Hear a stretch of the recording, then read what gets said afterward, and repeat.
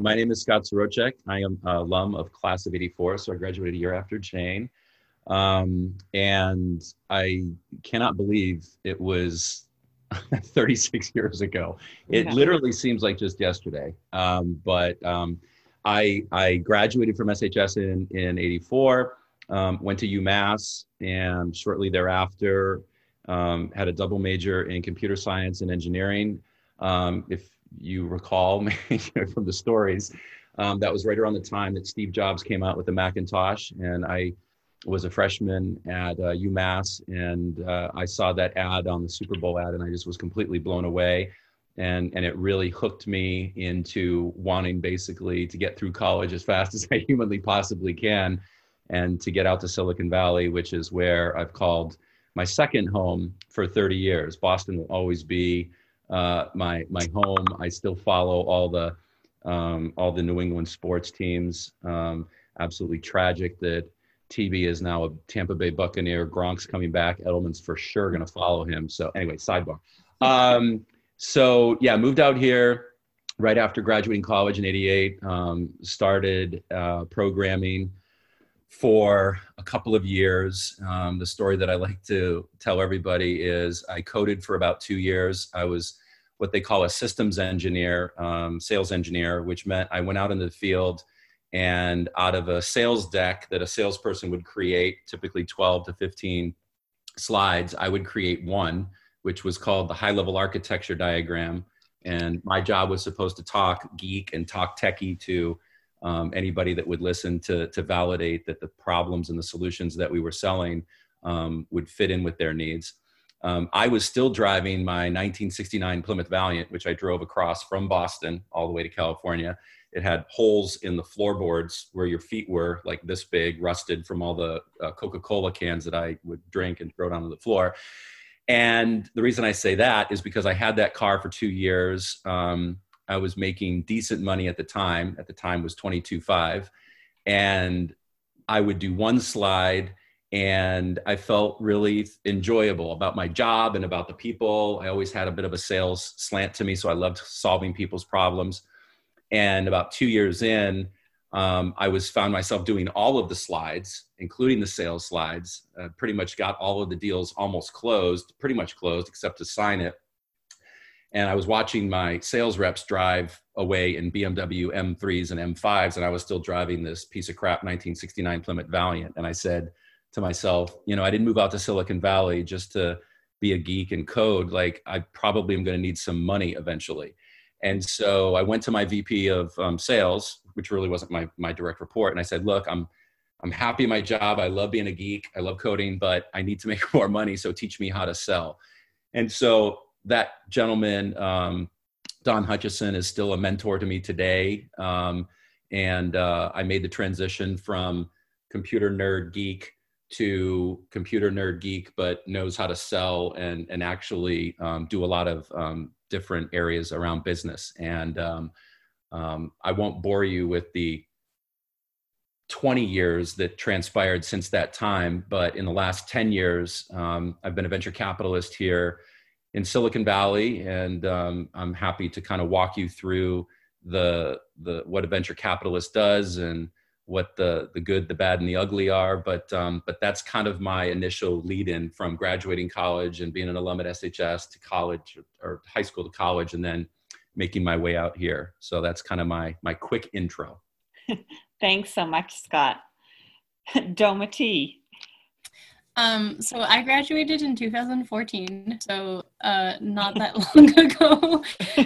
I do not have a career in venture capitalism or in venture investments, but I graduated from McGill with a major in information systems and a minor in entrepreneurship. And then I was a Peace Corps volunteer in Colombia from July 2018 to March 2020. And I worked in community economic development. So that was basically doing a lot of entrepreneurship at a very small local level with local business owners. Most of them don't have like a real accounting system, stuff like that. It's also an extremely rural area. So I did entrepreneurship, just not venture capitalism level. So that's my background in that. Yeah. Great. We're going to hear two very different stories, and but probably with similar advice as far as what it takes to be happy and successful. So one of the questions that came in before the start of the session related to, well, a high schooler asked, how do I get experience now in high school with internships or other projects that will help me learn more about venture capitalism and entrepreneurships? So this came from a sophomore. Scott or Domitille? Yeah, I mean, it's a great question. I think the one thing I would encourage everybody to do, and I was, again, I keep saying it, I was a geek nerd and super shy. And I didn't really have a mentor in high school, and which is why, Jane, I love the fact that you're doing this for the students. My best advice would be find a job first and foremost that you are really passionate about. So for me, it was coding. And when I got out here, I just tried to find a company that was reasonably close by, that I really felt like I could like the culture and I liked the people, and that I could really learn from. You know, like many of you, I was, you know, fresh out of high school or college and just really wanted to learn and really wanted to apply myself. And I wanted to apply myself in jobs that were relevant to what I ultimately wanted to do. So I would strongly suggest, and you have this now, which you didn't have back then, you've got tons of online community boards with companies that allow you as a high schooler or even as a college student to apply to summer internships. And a lot of them are minimum wage. Some of them that are really, really sought after, you're working for free.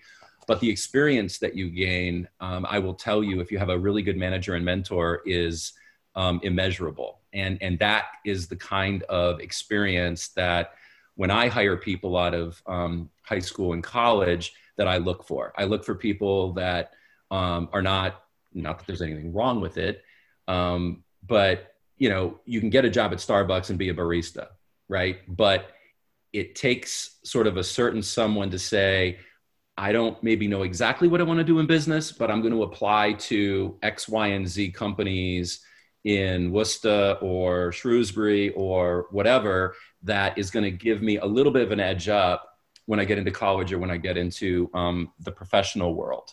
Again, I'm not taking anything away from just having a job. It's awesome, especially during the economic times that we're under right now. But having said that, if you are going to apply, I would strongly just encourage you to get online and apply on company websites or through Indeed.com or some other online service, because that experience matters to hiring managers when you get out of school. I would also add that for me, as someone who hasn't obviously had a lot of experience in this industry, I worked for my mom for one summer, and she is an artist who like has a really small startup. And then I worked for a really big company the year after, and they were both internships, but they both gave me a much better understanding of like how a company works. And I think that if you want to go into the startup world, you should know how companies grow in the first place and like how they function. So maybe trying to diversify the experiences that you get while you're young and while you can afford to be unpaid, I think is really important.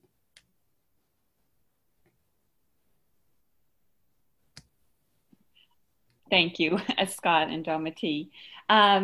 Another question had to do with colleges, and are there certain colleges or universities that are better than others as you think about venture capitalism? Yeah, that's a great question. Let's see how best to answer this. I think that I'm going to always give you the answer that immediately comes to mind, which most of the time gets me in trouble. It's not the politically correct answer, so I'm just going to throw it out there. Everyone will tell you that if you want to get into venture capital, you've got to go to Harvard, Yale, Stanford, MIT. That's a crock. Like you really do not need to do that. What matters is that if you're going to get into venture, you had obviously better really like numbers. You had better like finance. You had better like economics, right? It's kind of like when I was going to be a computer science engineer and I was coding all the time and I was a super geeky nerd, it probably didn't make sense for me to go to a liberal arts school. right? That's just, it's like completely orthogonal.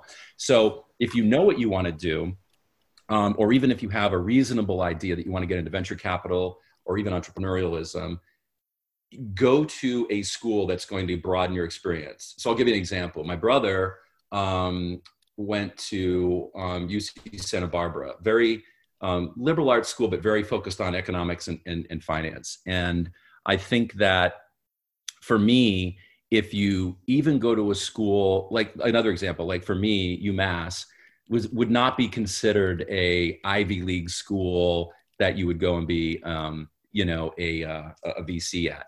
But really, you focus on the career you want, and then you align your college that you want to go to around that. If you don't know, I will tell you the good news and the topic that you're all here for today, which is really entrepreneurship, which is part of venture. You can go to any school, have a great idea, and then apply that to being an entrepreneur and starting your own business. And remember, there are tons of examples of people that have gone to schools where they were not in the right school for the right sort of startup that they did, but they learned about finance, they learned about how to build companies, and you're going to get that from almost any school. Great. I have Domitille, do you want to add on? Sorry, the question was for schools, right? What would be yes. Yes. I think that I was in a business program, and I think that that was really important because I had group projects for every single class for every single semester. So I learned how to work with like a lot of different people. And I also had like a lot of good group dynamics, a lot of bad group dynamics. So if you know that you want to go into entrepreneurship, I think it's a really good idea to maybe orient yourself specifically towards a business program, because engineering and liberal arts programs don't have group projects in general, and you're going to need those social skills to have a successful startup or like work in entrepreneurship. Thank you, Domitille. I have a question here from a student. I was wondering along the same lines, if there is a good course track to take in college to become a venture capitalist. Yeah, they didn't have them back in the day, and now I completely sound like my parents, but they didn't have venture capital, entrepreneurship programs in college. I actually have gone to all my daughter's colleges, very proud dad moment, sidebar, to do like speaking engagements about what it means to be a venture capitalist, what you need to do to kind of get into that role. And I actually am really happy now that Shrewsbury is doing this, because I think you can't start young enough. I mean, I can list dozens and dozens and dozens of colleagues that I have in venture and that I've invested in their companies that were in high school. And I'm not suggesting that you don't go to college, but the point I was going to make is the classes that you can take now, even in high school, are entrepreneurship programs. Back in the day, I can't remember his name, I should, but all we had was like basic finance, checkbooks, how to balance checkbooks, which is important. You need to do that when you get out of school. But you've got programs around venture capital, investing 101, entrepreneurship, how to start your own business. All of these classes exist now at pretty much any college. You don't have to be at an Ivy League college to get these. So I would go under general business or finance and then start ripping through all of the different subcategories that they have. You're going to find something that is around venture capital, entrepreneurialism, starting your business 101, how to do a startup. And those are the classes that you want to take. And by the way, even if you don't start a company, those are classes that you are going to learn a lot from in just general business when you get out of school. Another student asked, can you remind me why you left Boston and drove your car across the country to California to become a venture capitalist? Yeah, it's a great question. I don't mind answering it. Any questions are open, by the way. So these two companies don't exist anymore, but maybe Michelle and Jane will remember. Back in the late 80s, early 90s, there was a company called Wang Computers, and they compute. See, that's funny that Michelle's laughing. It's just showing. You went to UMass Lowell, right? Yeah. I grew up in Drake-It, so Wang was a big Huge. employer back in the day. They were huge. They were absolutely massive. And so I got a job offer by them. They were a huge public company. And then I also got an offer from DEC, Digital Equipment Corporation, which was subsequently sold and bought to HP. And I was thinking to myself, and again, remember, backing up, in 1984, I was a wetback geek engineer, just starting UMass Lowell. And then that ad came out from Steve Jobs, 1984, when he launched the Macintosh during the Super Bowl. And I was just so blown away by that.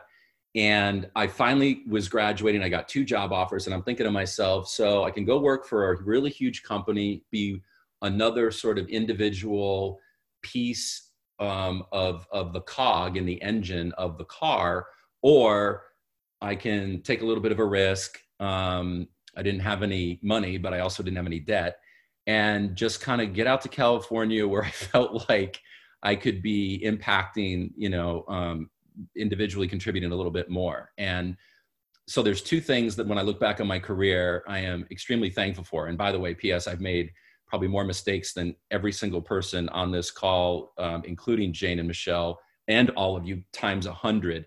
But the 2 things that I really am proud of is, number one, that I had I was almost going to say something else, but the fortitude and the willingness to try something new and to take a risk and to get to California, because I really didn't have anything to lose. And then the second thing, which I'm going to all encourage you to like burn into your brains, is networking. So at a very young age, for me, it was about getting to know people here in California, getting to know my coders, my fellow programmers, my bosses, my boss's bosses. And that was just part of me being a geek, but being a little bit personable. And when I look back and I look at all of the people that I've met, and the people now that I consider friends, many of them, and a few of you on this call, are going to go on to being presidents of companies, heads of state, and I kid you not, it happens. And so for me, when I got to California, I just felt like it created such an enormous amount of opportunity for me, being in the middle of Silicon Valley programming as the computer industry was booming through the late 80s into the 90s, networking. The internet was really coming on board, from dial-up to broadband, which we all take for granted now. And so, long-winded, I took a chance, and I just wanted to work for startups and feel like I could make my own mark rather than being one individual in a larger company. And P.S., by the way, my sister who graduated with me, she worked for Xerox for like 15 years, and she was a big company. Like, she loved it. She liked kind of working the structured hours, the processes and whatnot. And I'm the exact opposite. I like to move fast. I like to break shit. I like to break stuff. And just really try to do everything I can to impact a company. And you get that opportunity with smaller companies. And I just felt like Silicon Valley was the place to be. I have a question, Scott. The few times we've talked now, you've talked about these mistakes you've made along the way. I'm just curious what some of them, like, what do you consider a mistake that you've learned from? I mean, we don't have enough time in this hour, but I'll try to think of the biggest ones. I would say in that transition from computer programming geek 2-3 years here in the Valley, I was like 24, 25, and I started to make my transition to sales. When I started to do sales, I did reasonably well from like 24 to 27. I got promoted, and I started hiring friends. I started hiring people that I knew, that I trusted, that I thought would really have my work ethic and my energy and my tenacity and my passion to succeed. And what I learned is that, yes, it's great to have friends, but I would say 9 out of 10 times when I look back on my career, when I hired friends, it usually doesn't work out. And the reason it doesn't work out is that unless you both have the same amount of skin in the game, unless you both have the same amount to lose, and you both have the same equity, there's going to be sort of an off balance there. And so I would rather take somebody fresh out of school who's green, that wants to be molded, that wants to learn, that wants to have that same tenacity and energy and effort, but has no ties to me. And they'll either succeed or fail based on their own merits and how I train them and whatnot. So for me, one of the failures was I must have gone 4 years of thinking that if I hire friends that I trust, kind of like the, the old mafia statement, you keep your friends close, your enemies closer. I wanted to keep everybody close so that I could herd them together and train them and make them feel like, hey, you're my friend. We're all going to make money together. And not everybody reacts that way. Not everybody's motivated by the same drivers. And so the biggest one I would say is don't feel like you need to hire friends. That's really something that is a plague in Silicon Valley in particular. And I just learned it too late. I probably missed a couple of years of advancing my businesses by hiring friends that ultimately didn't work out. And then it's really super bad, because now you have to fire a friend if you're the CEO. And there's nothing worse other than firing a family member, which I've never hired family members. So that's the big one. The second one I would say, and I'll be more brief, is the time when you have to let somebody go. And I, in my 20s and into my 30s, always felt like I was building great teams. That's after I learned not to hire friends. I felt like we were producing great product or service. We were making money for the company, for each other. And then you have the bell curve. You have the people on the right side that are the 1 or 2% that are kicking ass, taking names, they're doing well, and they're kind of self-sufficient. You've got the middle who are kind of like, they're doing their job, they're not exceeding, they're not failing, but they're doing their job, they're okay, and they're secure in their job. And then you've got the bottom 10% that you have to let go. You have to fire for performance reasons, or they're just not working out, or they haven't picked it up in terms of the job. And answering your question, Michelle, I always was too nice, and I felt like I could help get them to the next level. I could help get them into their job and really make a difference. And usually by the time I let them go, it was 6 months beyond where it should have been, or even worse, 8, 9 months, 12 months. And so it's always hard to fire people. I mean, in 30 years, I probably hired and fired 5,000 people here in the Valley. And it's never easy. I still get a pit in my stomach when I know I've got to let somebody, or an entire division go. But the sooner you rip off that bandage, and the sooner you've made that decision, the sooner that you can move forward and you can build the business in a way and hire and put people in place that are going to succeed. So those are the two that come to mind the most. Okay. I have a few student questions here. Scott and Domitille, if you want to add on. The first is, what is your favorite part about your job? And secondly, well, this is more specific to Scott. Could you give an intro to what venture capitalism is? For example, how do you choose which startups to invest in? And what does a typical day on the job look like? Yeah, Domitille, I've been doing a lot of talking. Why don't you dive in, and I'll hit that last question after you're done. The only thing that I had to add, and this was to the previous question about mistakes, is I had 2 professors who were in the venture capital world, and they told us, because the class was based on like building startups for venture capitalists, they told us that the main mistake that people do is that they don't reach out to people who have done the same thing before them but have failed.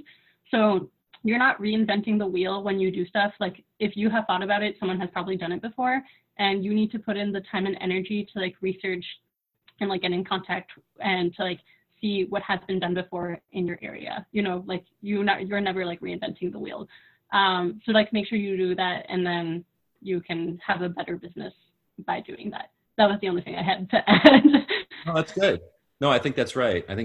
And to kind of transition that piece to what's a day in the life like, and what does the job entail? It's really in 3 different areas. Let me back up. Let me give you a typical day. I am for sure a workaholic. My wife tells me that all the time. My kids tell me that all the time. I'm very respectful of how transparent they are. I have a lot of business in Asia, so I am up early and to bed late, but that's by choice. I'm usually meeting with on average, about 12 to 15 companies a day. So my meetings are very structured. They're no more than a half an hour. Sometimes they go 40 minutes if I'm interested. And I will tell you that the best and worst part of my job is that I can tell within probably no more than 7 minutes whether I'm even remotely interested. Now, I used to be an a-hole, and I used to like immediately cut people off and say, okay, this is not for me, move on. I've matured in my age. And look, people are there, they're nervous, they're either first-time entrepreneurs or multiple entrepreneurs, and it's common courtesy to give them the half an hour to listen to the pitch. They put time into that. And so I go through somewhere between 12 and 15 pitches a day. In between those 12 to 15 pitches a day, so there's 3 buckets that I mentioned. That's net new business. So that's me evaluating companies and as to whether we then want to actually write checks, which I'll get to in a minute. So evaluating net new companies. The second part of my job is mentoring existing companies that are in what we call our portfolio. So the last fund that we raised was 160 million. And from that 160 million, we've already written checks for about half of that. So 80 million we've invested in different companies here and there. And then we have 80 million that what we call is powder dry. So let's say that I invested in Jane and Michelle's entrepreneurial Shrewsbury fashion business. And I wrote them a check for $1 million. When I give them that $1 million, there are certain considerations. By the way, I'm not writing you a check for $1 million, ladies. I loved where your head was at with that. But if I did, then I would keep $1 million, what we call powder dry, so that as Michelle and as Jane accelerated their business and they're doing really well, I'm going to want to put more money in the company because that's how you maintain your equity position, of which when I write them a check, I usually take 20 to 30% of their company. So I don't want to go down a rat hole, but if Jane and Michelle both own 100% of the company, 50% each, and I come in and I love what they're doing, and I say, here's $1 million, I usually take 25% of that. So Jane and Michelle are going to give me 12.5% each. I'm going to coach them. I'm going to mentor them. I'm going to say, you're doing this right. You're doing this wrong. I think you should be going to China for your products. I think you should be manufacturing and distributing in Asia a little bit less and over in New Mexico. And that's the mentoring, that's the coaching, that's the operational. I want to help them be successful because I've given them a lot of money and I don't want to see that go to waste. The third part of our business is actually raising money. So we raise money, and that $160 million just didn't show up in a bank account someday. We actually had to go to what we call LPs or limited partners. So I go to my alma mater, UMass, and I say, hey, thank you for the engineering degree. I loved my experience here. Ha, ha, ha. I always laugh behind the scenes. Give me $10 million that is basically student money, and I'm going to go invest that money so that 10 million turns into 100 million. And I have to go to every university and convince them of that. I also have to go to endowments like the Rockefeller Endowment, right? That all of these places that are into real estate, that have had money in oil, they want to diversify, and so they give me that money. I think I went down a little bit of a rat hole there. So my day is 12 to 15 meetings, and that's net new business. I'd say 4 to 5 hours is calls with existing CEOs and C-level executives of the portfolio companies that we've written checks to help them in some way, shape, or form build and continue to build their business. And the other percentage of my time is constantly talking to people that are willing to give us money to raise our next fund. That's kind of the breakdown.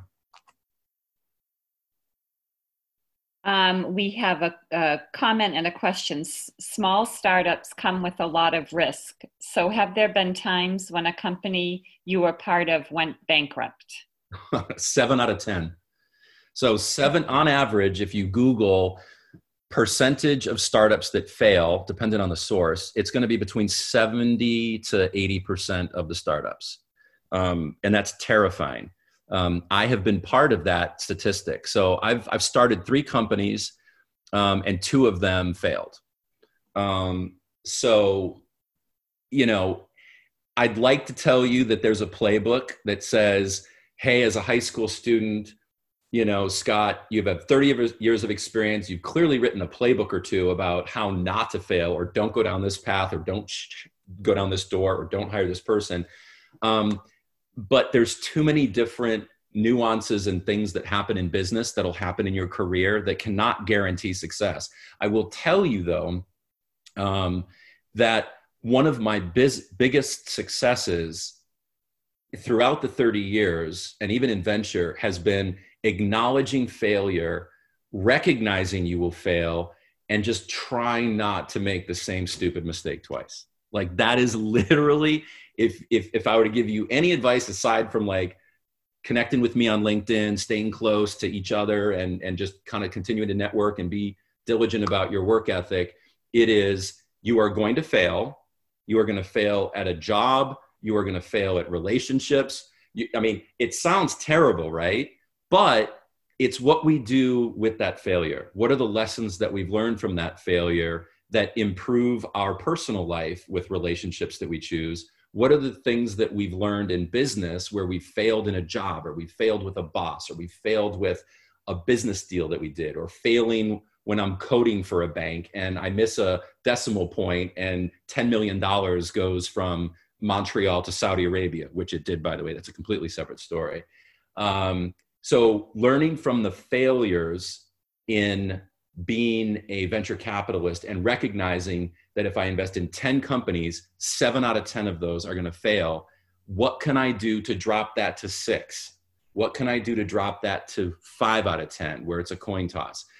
And that's the biggest, saddest, most frustrating part of my job, is knowing that it's very hard to fight that statistically proven number over time. Because I hate to fail. I hate when I give money to people and they fail. But that is the nature of this business. Okay, I have a question, Scott, and both you and Domitille, the second one. So what was your experience like in Columbia?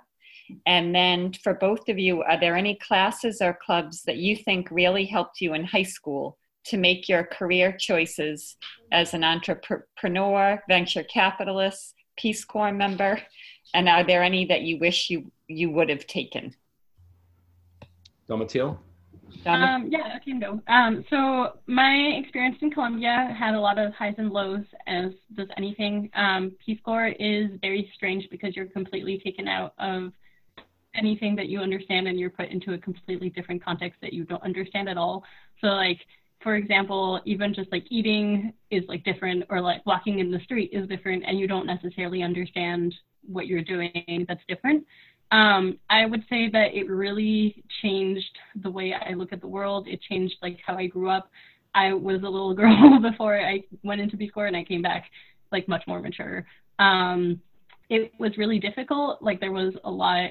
It was really frustrating because it's a completely different culture. So like, for example, Columbia is kind of known for not showing up on time to meetings, not planning classes, stuff like that. So the people that I worked with, there was a lot of meetings about setting expectations, and I really had to learn how to like chill out.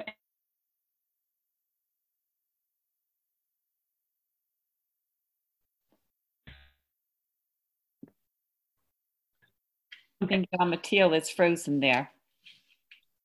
Okay. Yeah. So I gotta refresh my memory with the question. What was you Oh, classes. Yeah. So obviously in high school, you know, anything related to finance, or I don't know, does SHS have like entrepreneurship programs or electives? Do you know? I'm gonna leave that to the students. Or Domitille, you're more recently at the high school. Do you recall clubs, activities focused on entrepreneurship? Not that I remember. No. Not that I remember. All right. One of our students says there's an economics class. That's about it. Yeah, that's not entrepreneurialism.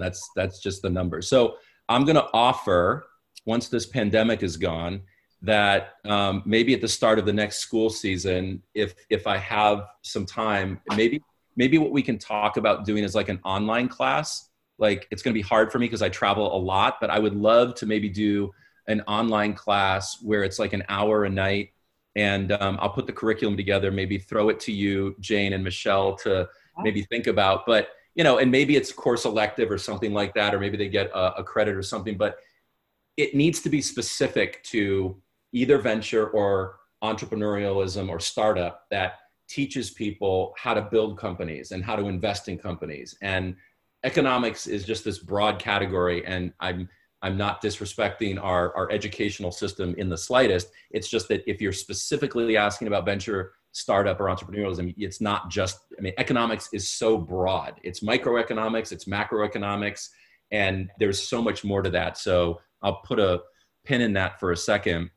And then one of the questions from Ronit, I guess, was how to invest in companies, startups, what captures your attention, what makes it extend from half an hour to 40 minutes. It's a great question. I am always fascinated with the passion that entrepreneurs have about a product. And I know it sounds silly, but I don't care if it's like the next generation pen, or if it's the best virtual remote control, or the most ergonomic, you know, design glass that's going to change the way that people engage with those products. And seeing that passion in somebody that has put the time in to build a deck, to go out and have the guts to raise $1 million or $2 million, to me, it's about the people. Because the people at the end of the day, and you'll hear venture talk about this all the time, where you've invested a little bit of money and then they pivot, right? They pivot because either Microsoft or Facebook or Google came into their space, and they've got enough of a product or a platform where they can kind of tilt the degrees over here and go into another area. And so you need passionate people that can really get the job done. And then the second is the market opportunity. So there's a great book out there called Blue Ocean Strategies. I have no affiliation to it other than I love the book. And it basically talks about skating where the puck isn't. It's about getting a product or a service that, while people may have thought about the general space before, they haven't solved this problem. And usually when I get excited about a company, it's when I love the founders, I love the passion that they have, and I love the problem that they're trying to solve because I can relate to it. So that's when it usually goes from 30 minutes to 40 or 45. And most people know in the Valley that if my meetings go longer than 30 minutes, then there's usually some interest. And then I bring them back and we really go into financial due diligence, technical due diligence, and then I do background checks on them. Scott, I'm just wondering how people find you. I mean, are they just Googling venture capitalist and this list comes up, or is there a networking, you know, when you talk about networking, is it about, you know, talking to the right people and finding the right people? Yeah, that's a great question. So I will tell you that and this is not just representative of me, but in 99% of venture, if you just, you know, take your business plan and you submit it to, you know, my company at myname.com, that gets read by 3 associates, 2 admins, and probably the janitor before it gets to me. And I don't say that from an ego perspective. It's just that we get thousands of proposals every day.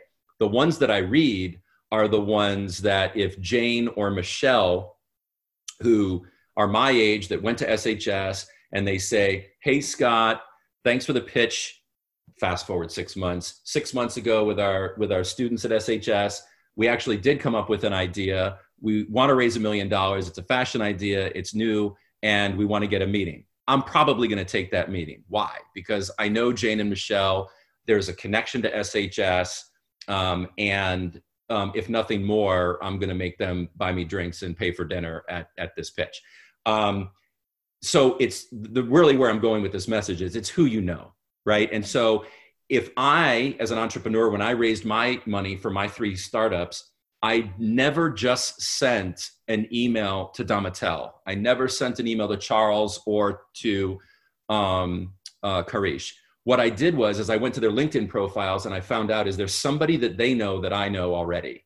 And then I would go to that person and say, hey, Domitille, I want to reach out to Jane at SHS. I want to pitch an idea for a new course class for her. Can you make an introduction and remind her who I am? So again, think about it. It's the friend network, right? It's who you know and who you're connected to that helps you get that meeting. And that's not, I'd say that's 7 or 8 out of 10 times of how I really get the meetings that I really love.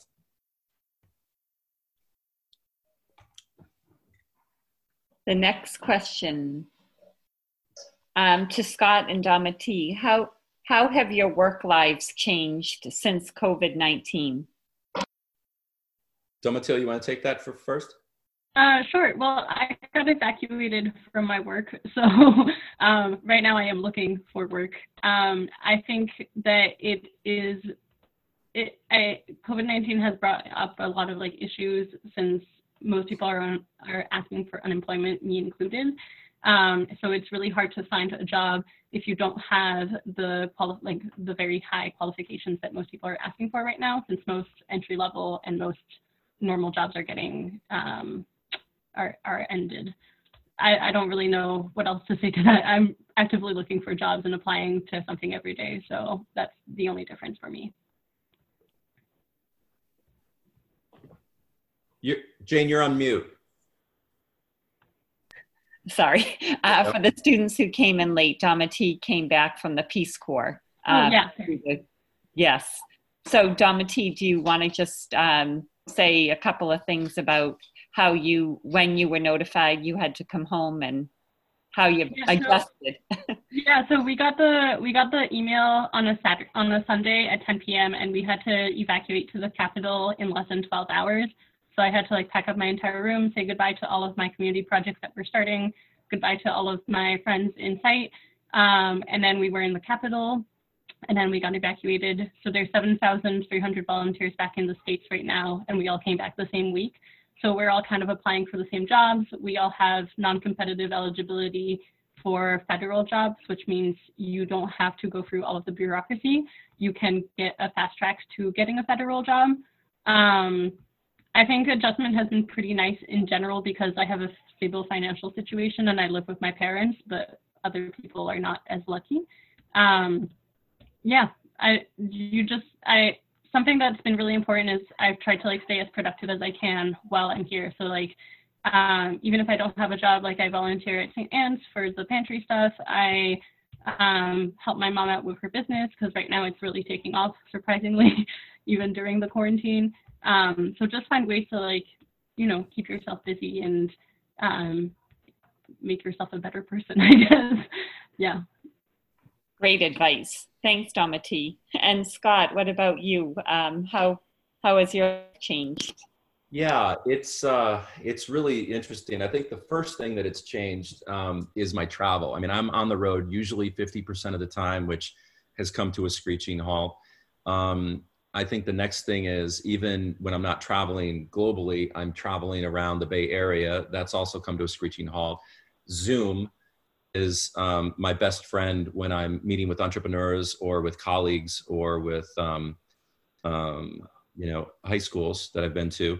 And I think I agree with Domitille that you have to find time in your day that makes you productive, right? I actually feel like I'm in better shape now than I was before the pandemic started, because it's forcing me to write in my calendar, my Google Calendar, from 7 in the morning to 8, like work out, like be active, get your heart rate up, walk the dog for a half an hour, like find time in the day to pack in the things that are meaningful, that matter to you, that are personal, aside from the work that is always going to be there. And that's the other thing that I wanted to kind of touch on very, very briefly from what I said before. You can work yourself to death. I love work. I enjoy the people that I meet with. I have a great job. I'm very fortunate in what I do.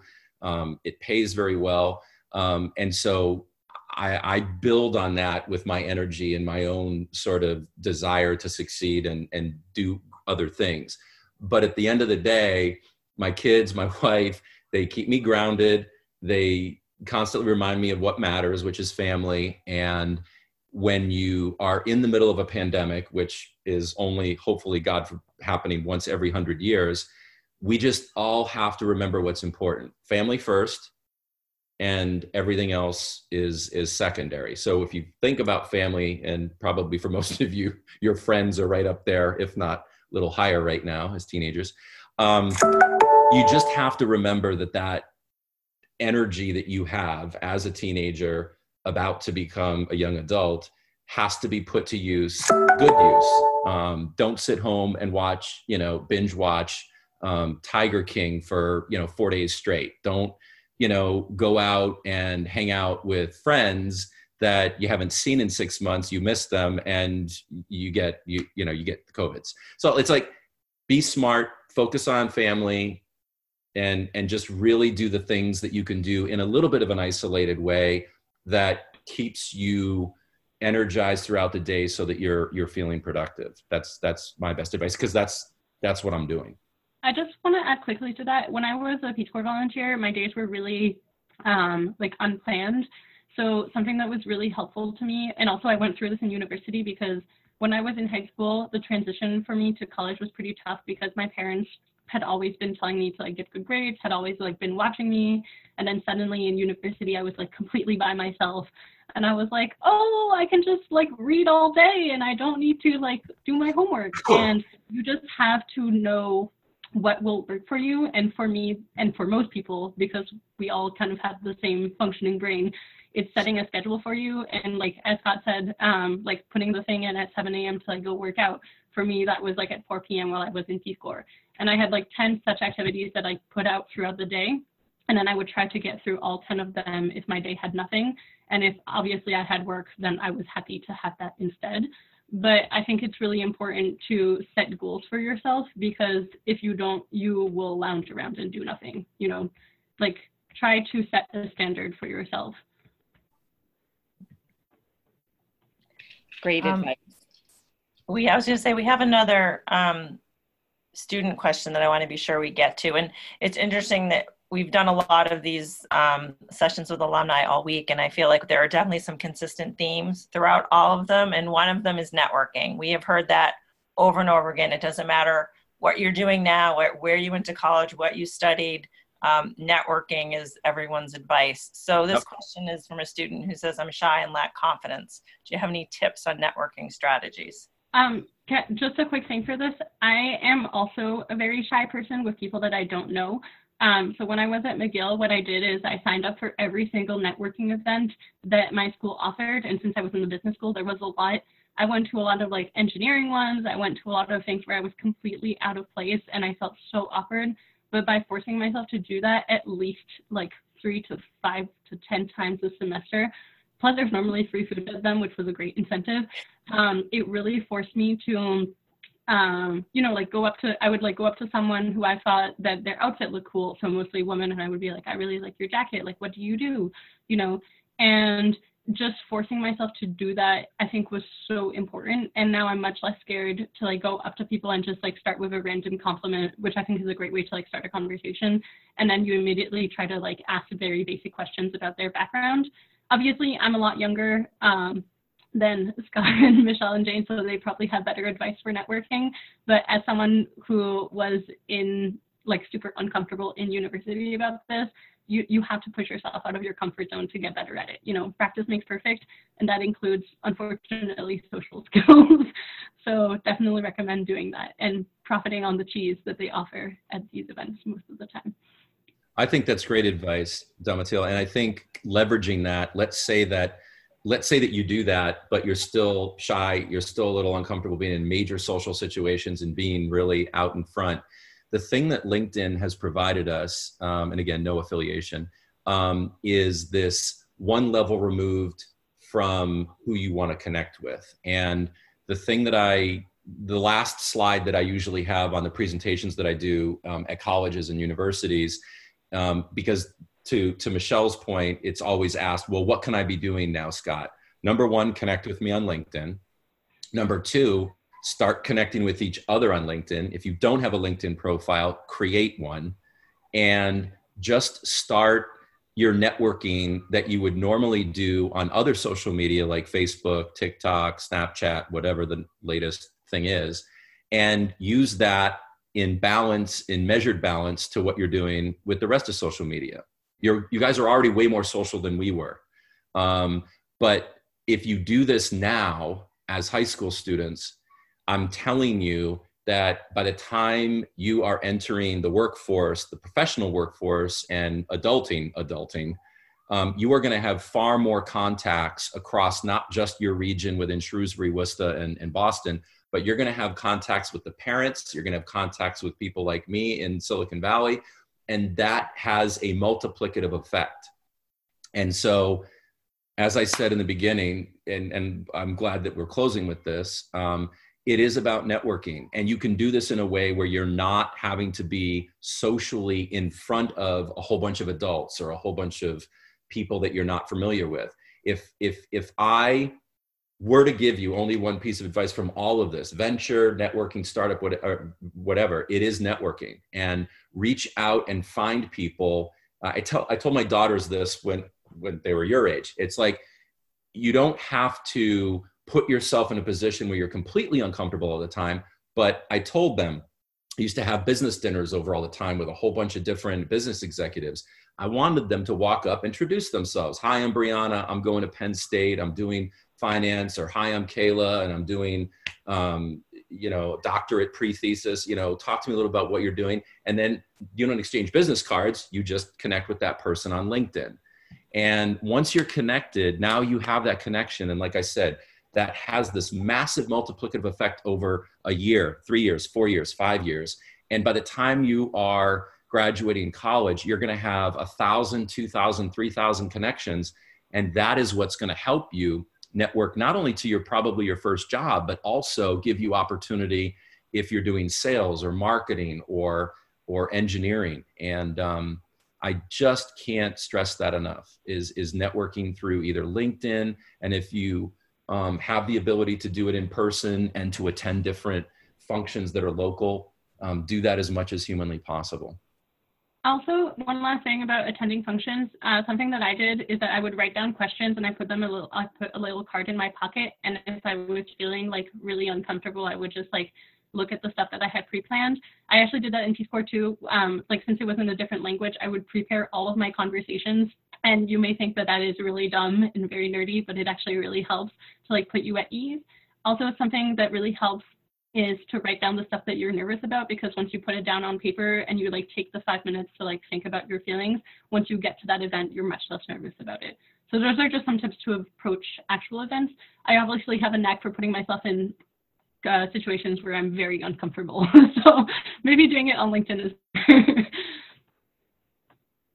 Well, Domitille and Scott and Mrs. Biscotti, I can't thank you enough, and students for being here after a very full Thursday with remote learning and all the other things you have going on in your homes.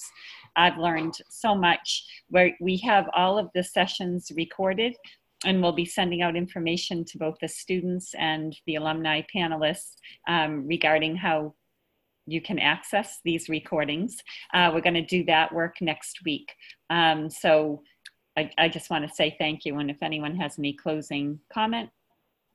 Thank you, Jane, Michelle, Domitille. It was awesome. I think this is something that I would like to do on a regular basis. I'm not asking you to put in the time, but everybody, please find me on LinkedIn, connect with me on LinkedIn. If you don't have a LinkedIn, you need to create one in the next 3 days. That's your homework assignment, even though I'm not a teacher. And I just really enjoyed this. And I hope all of you got something from it. And if I can help in any way after this, just hit me on LinkedIn, DM me, and I'll help where I can. Thanks so much. Thank you so much. Bye, everyone.